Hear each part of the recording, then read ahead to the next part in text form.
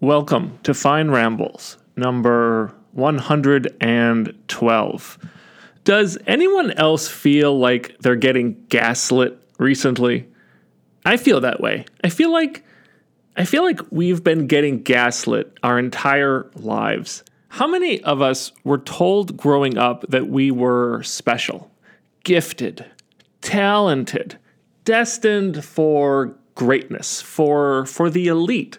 And now, where are we? We have student debt, a soul-draining commute, jobs in industries that are no longer growing, industries where opportunity requires growth, and there is no more growth. And I think we're also afraid that if we get fired, we'll lose our healthcare insurance.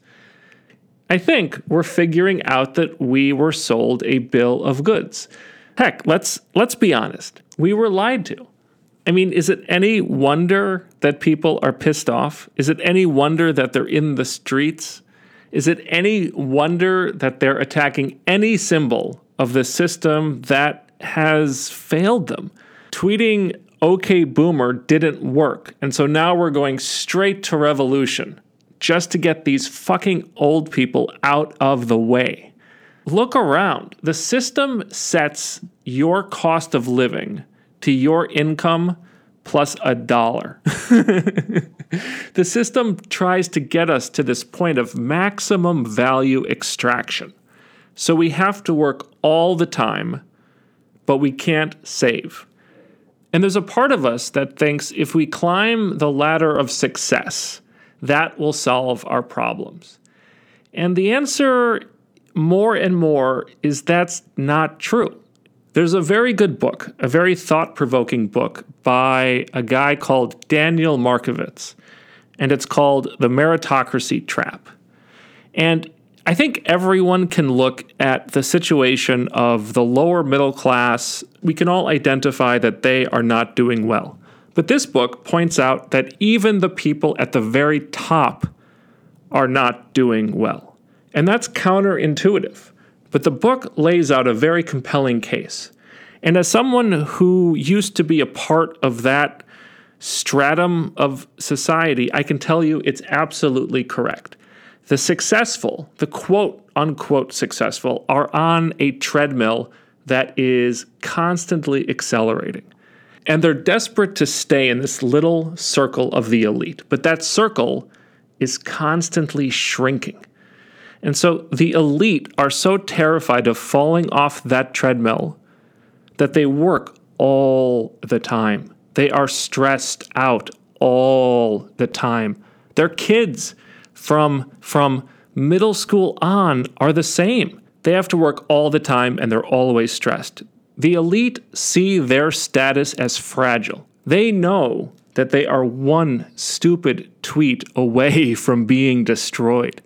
Not just canceled, not just fired, not just harassed in real life, destroyed, blacklisted, and not just them, their families. Now, do you really want to get on that treadmill? The system has failed everyone. We have to understand that. Now, personally, I think that we have too many people who want to join this fragile elite class. We have too many people who think they deserve to be elite. We have too many supposed intellectuals who think they should have high status. There are too many college graduates, especially graduates with worthless degrees that are stapled to excessive student debt. Now, a lot of those graduates planned to go into the academy. They planned to teach. But now we have a system where most teachers in the college system are adjunct professors. And those professors who have doctorates, who have spent 8 or 10 years and hundreds of thousands of dollars getting credentialized, they make a couple $1,000s per course. I mean, they were told that they were going to enter this elite class, and they're basically in the lower middle class. They have no tenure, they have no job security, they have no prestige. And so I look at these people who are angry and I say they're acting rationally, but I don't like how they're doing it. Wannabe elites who come from enormous privilege, who are using the underclass. They are using the poor. The people our society has failed. The people Chris Arnaud documents with so much empathy and passion. These would-be elites are seeking power, and I don't believe they have any interest in improving the lives of the underclass. Why? Because the underclass is politically useful.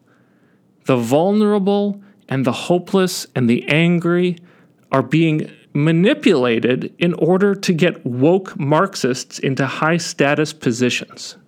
And I think, personally, that's a perversion of what the protests were about.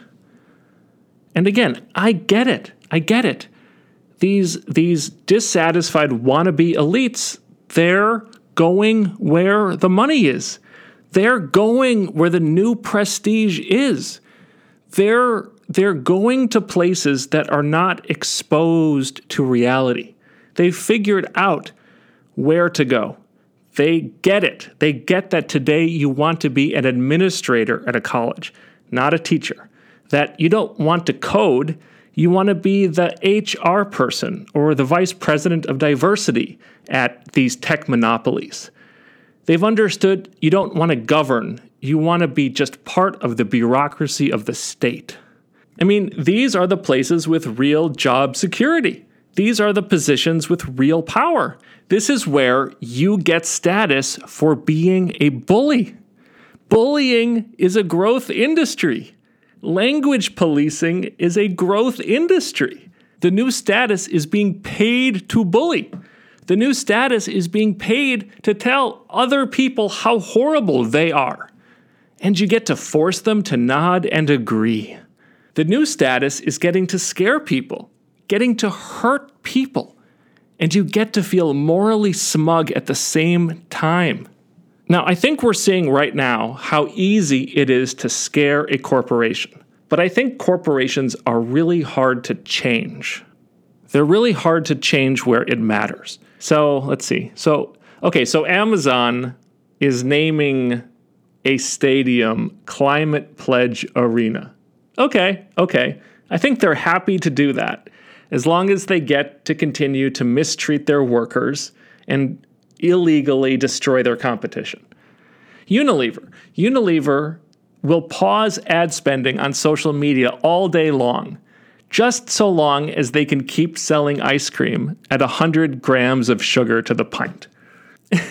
Nike will hire Colin Kaepernick all day long, and they're very happy to put a black square on their Instagram account as long as they can keep using slave labor to make their products.